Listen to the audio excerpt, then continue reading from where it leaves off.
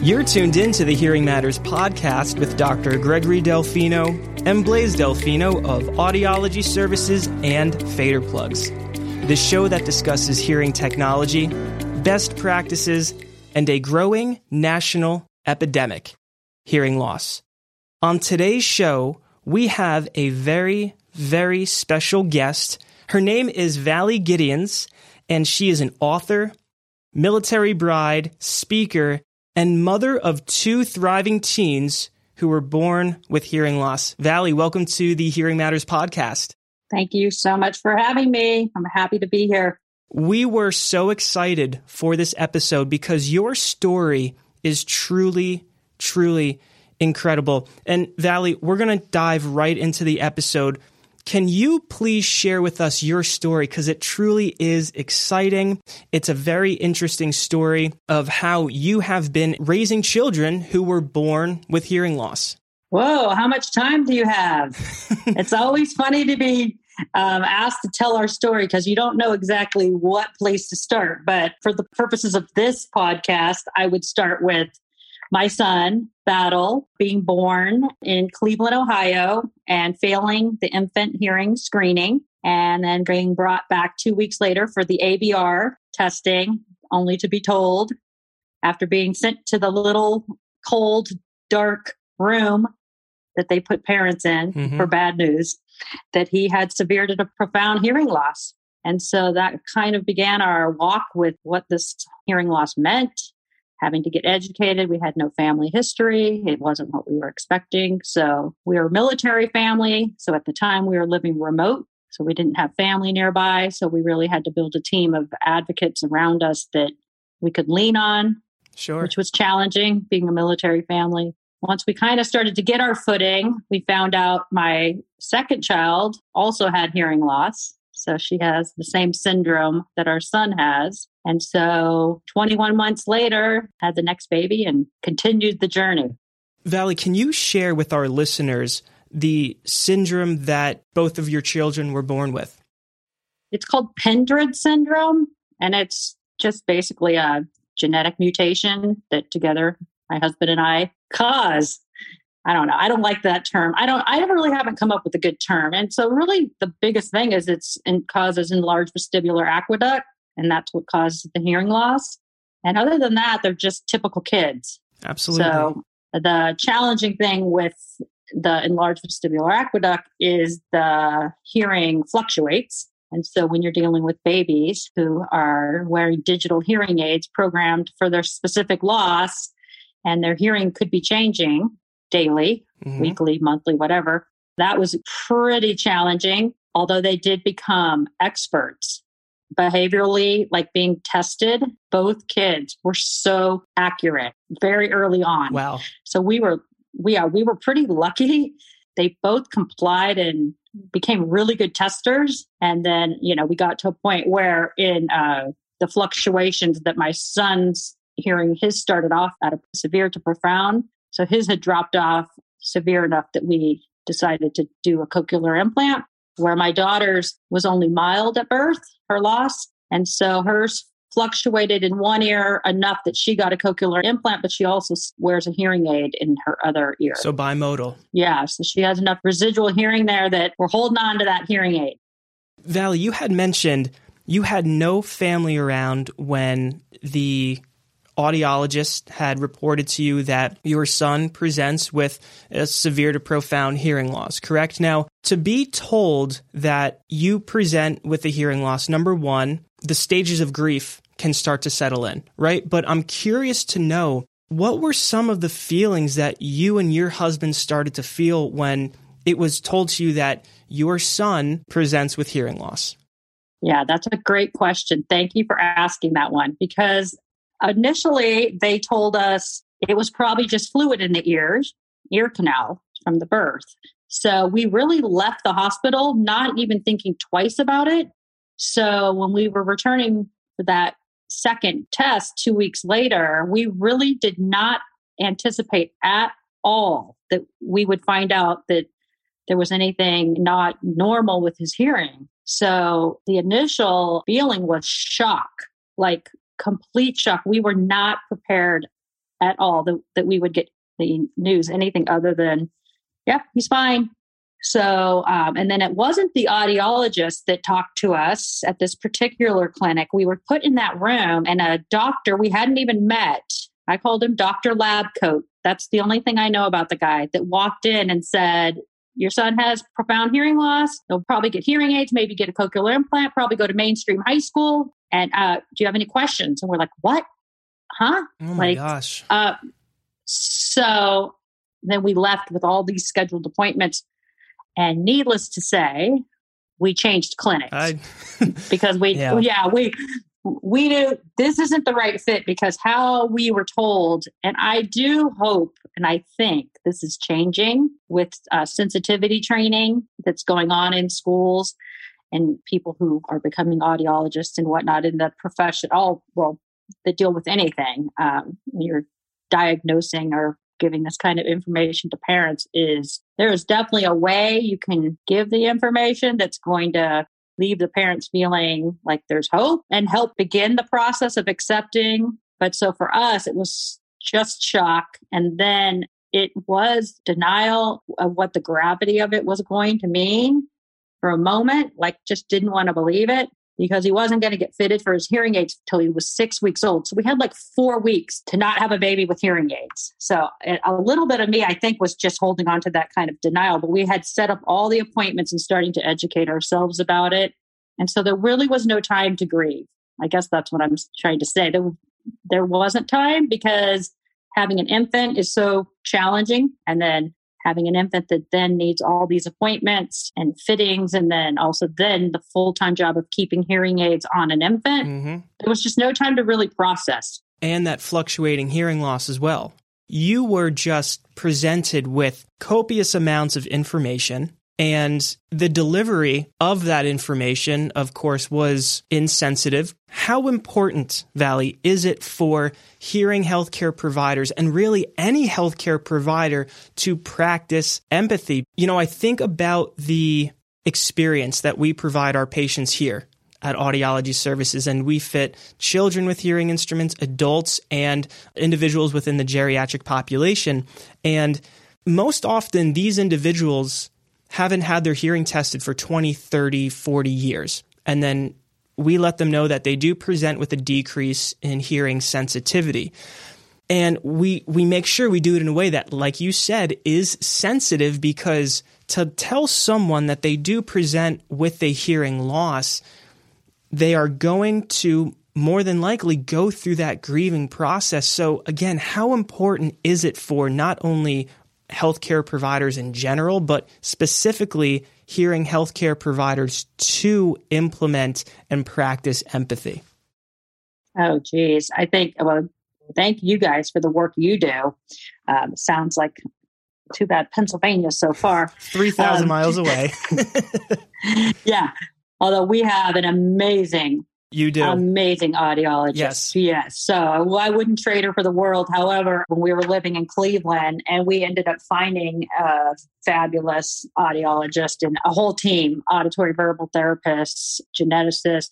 Once we found the right fit, then we were in really good hands, like excellent hands. But it's a fine line, because you don't want that professional to pity your child.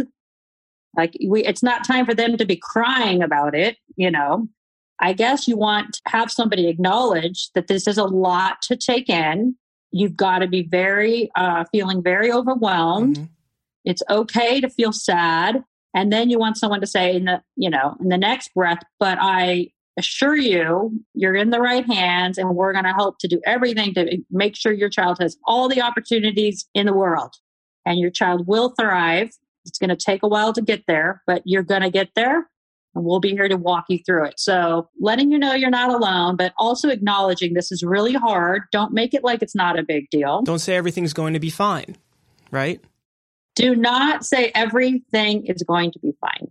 Do not, because it's not initially. Actually, to this day, I still hate the phrase, it'll be fine, you'll be fine, she'll be fine. Because it just is so patronizing, and just, it's almost, to me, it's like telling you to buck up. Suck it up. suck it up, buck up. They'll be fine. They're fine. And it's like, yeah, they'll be fine. That's what you had said in your blog post. And it sort of goes against the term empathy in and of itself, truly. And I think it's essential too, and I believe you'll agree with me in saying this, is that as hearing healthcare providers, we take that team approach. I don't know what it's like to present with hearing loss, but the patients that we have fit with technology, the patients that we have worked with, this is what we've done and this is what we found, and this is how we can work together to accomplish your goal of better hearing and connect you to your new hearing world. Yeah, that's great. I think one of the really valuable things that the new team, I'll just call them the team now, the team that we shifted over to, they also invited us to meet other parents, and we got to we did the auditory verbal route. So we got to go just be spectators at a few sessions, watching older, like toddlers, which toddlers seemed old to us since we had an infant. But watching them, playing and laughing and just looking like just typical kids, and then speaking to parents who, I don't know, somebody who's walked in your shoes is important. And that's kind of, I guess, the basis for why I began this online community that I have, because, my son is 16. So when he was born, there was not social media. There were not easy ways to connect. I mean, locally, yes, if you happen to live somewhere where there was a community of particularly even cochlear implants, it's not like every kid on the block has one. So I wanted to create the community that I wished would have been available when our kids were born, because it's everything. You're doing just that. And to our listeners right now, Valley Gideons represents My Battle Call. And you can visit her community. It's mybattlecall.com. And Valley, I have to say, I've had the opportunity to go through your website. You have so many incredible resources, truly. Between the blog posts and the podcast, you are a true advocate. You want to get that message out there, and you're doing this not only for your children, but the parents currently going through the same thing you went through. And that's what we're about here too with the Hearing Matters podcast. So to be able to partner and team up with My Battle Call is such an honor. So thank you for the opportunity. And I was listening to one of your past podcasts, and you had said that audiologists are angels. Can you please expand on this statement and how it parallels My Battle Call? Let's take a quick break. Running a private practice is challenging, and it's especially difficult if you're using a management software system that's out of date or doesn't really fit your needs. As a former private practice owner, I personally found Cycle to be such an incredible tool that is easy to use and is really in the best interest of my patients. Cycle provides you with industry-specific workflows and features for a smooth-running front office, and if you've been listening to the Hearing Matters podcast, you will know that I believe that the front office staff is really the most important position in a hearing care clinic. Learn more at cycle.com. That's SYCLE.com. Enjoy the rest of the episode. Sure. It's a tall order, right? To call them angels, but I really do feel that way, particularly now having a 14 and 16-year-old. Your ENT, you see annually, perhaps. Now less than that. We don't even have an ENT. Don't tell my mom. But like our kids, they don't have an ENT. Our pediatrician, it's a well visit, and it's a good rapport. But when they were young, our auditory verbal therapist, of course, was key. But they worked hand in hand with the audiologist, who I would say it has had the most influence over our journey of any person that we interacted with. She has been the most encouraging and supportive and honest person when it comes to navigating this whole crazy thing. And that's important throughout this journey. Incredibly it's so critical. Important. Yeah. Now, what's interesting is that you are a military family, and thank you for your service, truly. You and your family have moved many times. You lived across the country, but you're originally from California. When you lived on the East Coast, you would actually fly to California to see your children's audiologist. I mean, when you say audiologists are angels, that's incredible. And you were so confident and had built up such great rapport with that audiologist. Tell us why you and your husband decided to, even though you were living 3,000 miles away maybe, why you decided to fly back to see your children's audiologist in California. So early on, we had a decent audiologist, and then we moved to another state and had to find somebody in an implant center, and it was an okay audiologist. But then once we got stationed out to California and met our current audiologist, it's like, whoa, we saw what right looks like. The dream team. That's what my husband, my husband and I say. Once you see what right looks like, and she would never criticize what any other audiologist or any other professional had done. Good. That's not her way, because that's not professional, but she would make her recommendations and be able to say why with, backed up with information. So once we were dialed into her and our kids were, we were in the decision-making process of our daughter getting a cochlear implant. So it was pretty critical time in our kids' lives. So she worked with us through that whole journey. And then by then, the kids are building such a good rapport. And for me, I almost was sitting down for therapy sessions with her, because in between all the, audiology stuff, we're talking, I'm asking questions, we're exchanging, stuff about the kids, things they do and say, and what's working, what's not working. So it was somebody who was like in our camp, able to just really collaborate with. And so then when we got orders out of California, my husband and I were like, there's no way we're shifting care on these kids now, because the continuity for us was important. Now, not every military family, we had to do it on our dime. I mean, nobody paid for the travel. Plus, I was from California, so flying home wasn't the worst thing. Coming home to visit with 2 kids, though, that wasn't the easiest thing. But it just was important to us to keep that continuity of care. And I mean, it's a kind of a big deal in your kid's life, audiology for kids who are deaf and hard of hearing. Absolutely. Kind of a big deal. Oh, absolutely. And when we talk about building language and speech skills and things of that nature as a child to ensure that they are hearing and understanding speech, that is so critical. And I want to dovetail off what you're saying, and if you can kind of deep dive into this. You had said it was sort of like a therapy session, quote unquote, in that it sounds like your audiologist listens.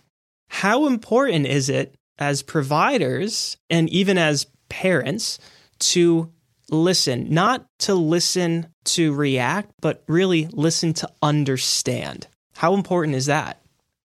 I love that. We have a quote my daughter said this is when I knew everything was changing for her. She was like, hearing loss is not about hearing, it's about understanding. Ironically, we were guests at our audiologist's class. She teaches at a college to audiology students. So we went as guests. And my daughter said that. And I swear our audiologist was so proud of her for saying it's not about hearing, it's about understanding. Mm-hmm. And it's the same with, it's not about hearing, it's about listening for kids, right? You can hear it, but can you make sense of it? So I think our audiologist models that. It sounds like it. I mean, incredible, really. Yeah. And I think also, here's the other thing. I am really painting her out to be an angel, aren't I? Really?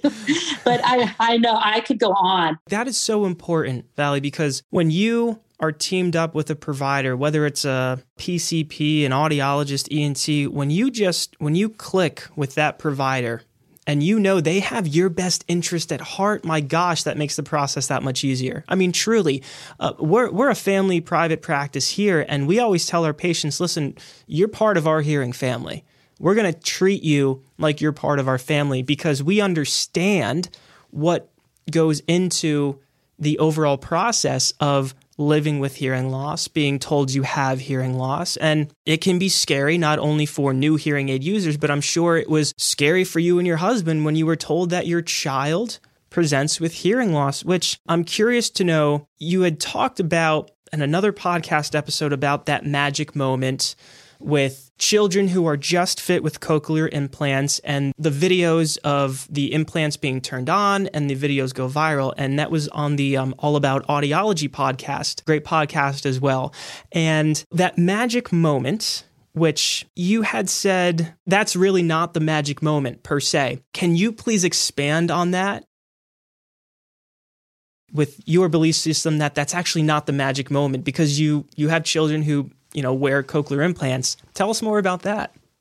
Sure. Thank you. Well, going back to one quality about our audiologist that I think is important that I forgot to mention is she listens to the children. She talks directly. She's treated them like young adults. Wow. Their opinions mattered. Their feedback mattered.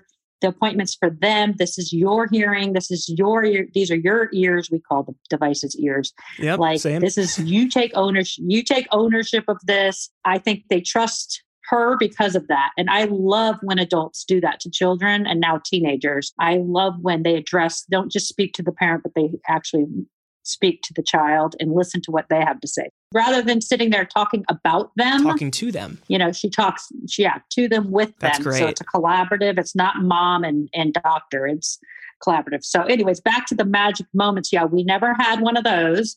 Although I have to say, I am elated for people who have those moments. I don't begrudge them.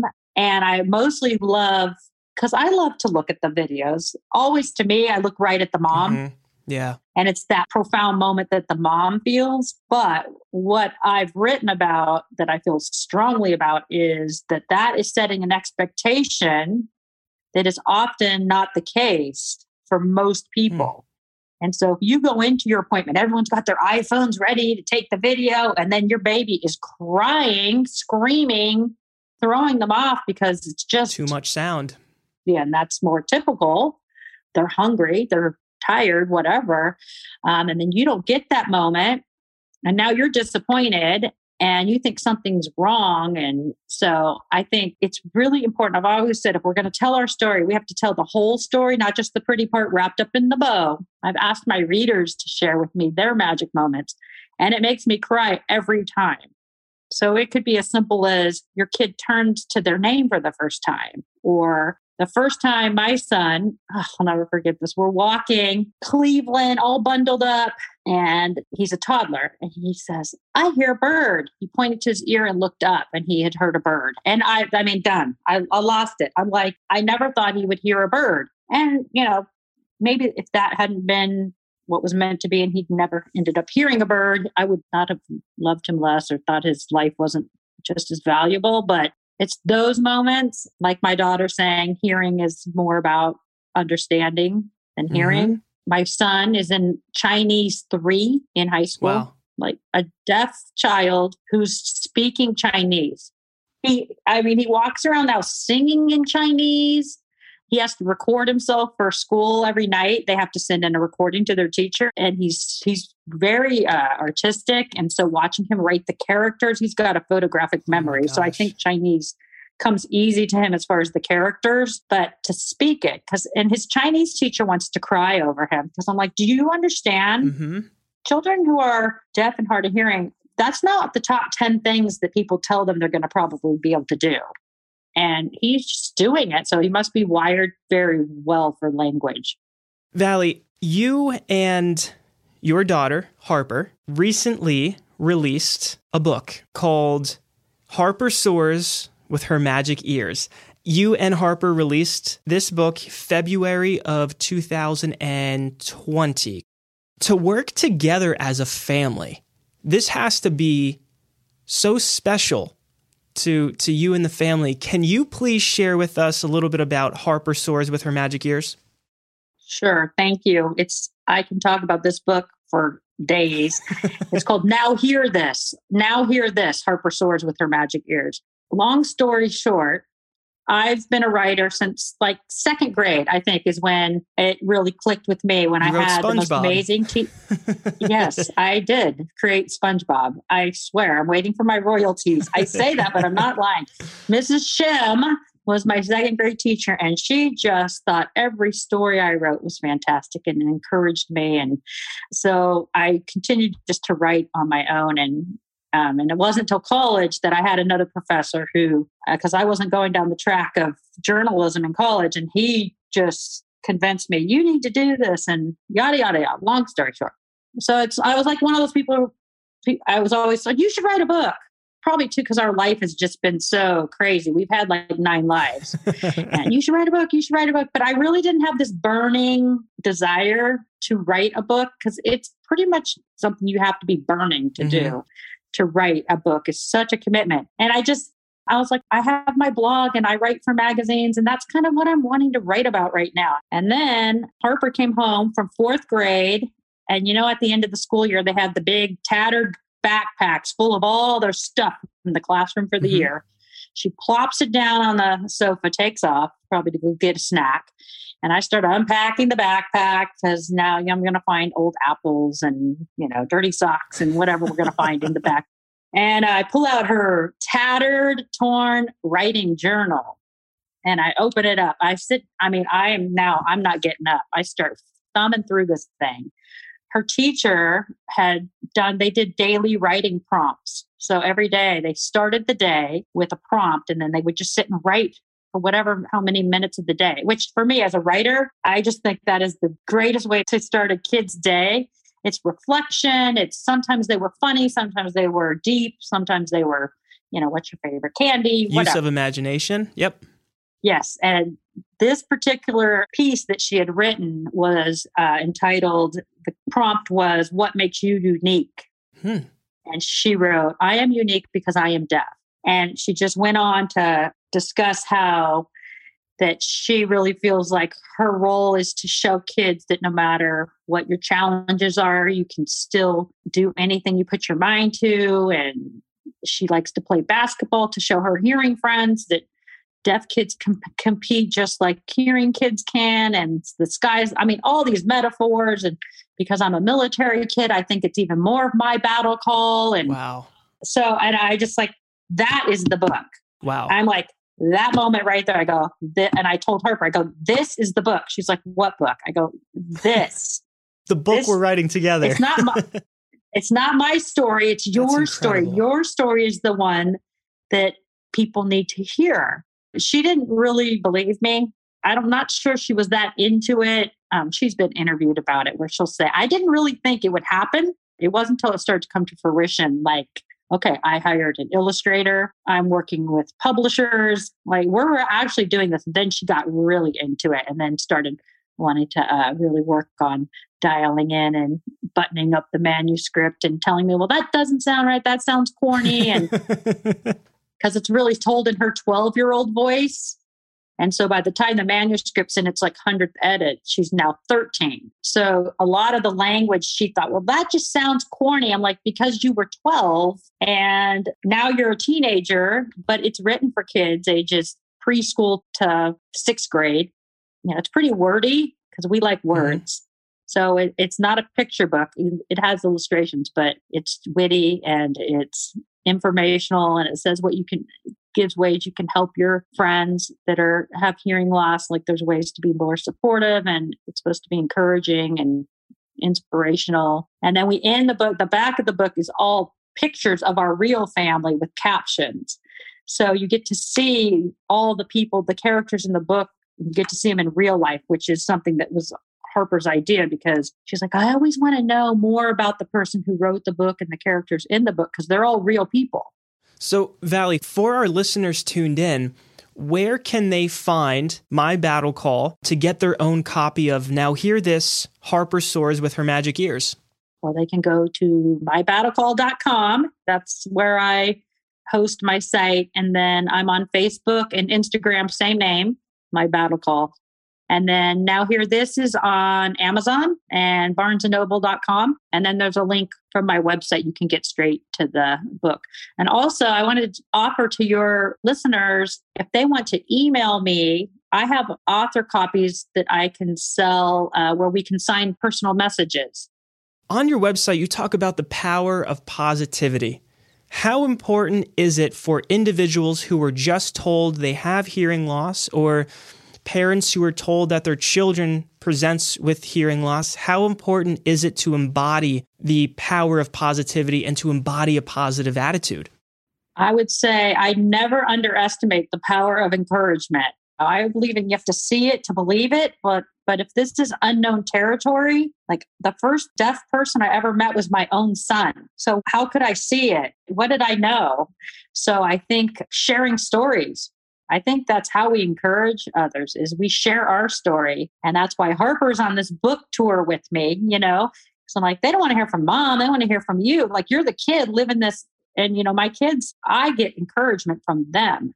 It's crazy. They really do not think that their hearing loss is anything that should make anyone think they're inspirational in any way. They just think it's just one part of them, which is true, but they do root for the underdog. And I think they're more empathetic because of it, because of they've had challenges. But I think sharing our stories is probably the best way we can encourage others. You're tuned in to the Hearing Matters podcast with Dr. Gregory Delfino and Blaise Delfino of Audiology Services and Fader Plugs. We had Valley Gideons from My Battle Call talk to us today about her experience with individuals and her own children who do present with hearing loss. Until next time, hear life story.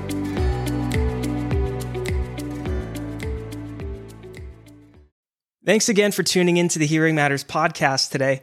I'm your host, Blaise Delfino, and on behalf of our entire team, thank you so much for the support.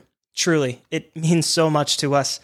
Head on over to the Apple Podcast app and share your thoughts. What did you like most about this episode, and what do you like most about our podcast?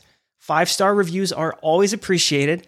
And also, head on over to Instagram, hit that follow button, and let's connect. And as a team, we can continue to help our community hear life story.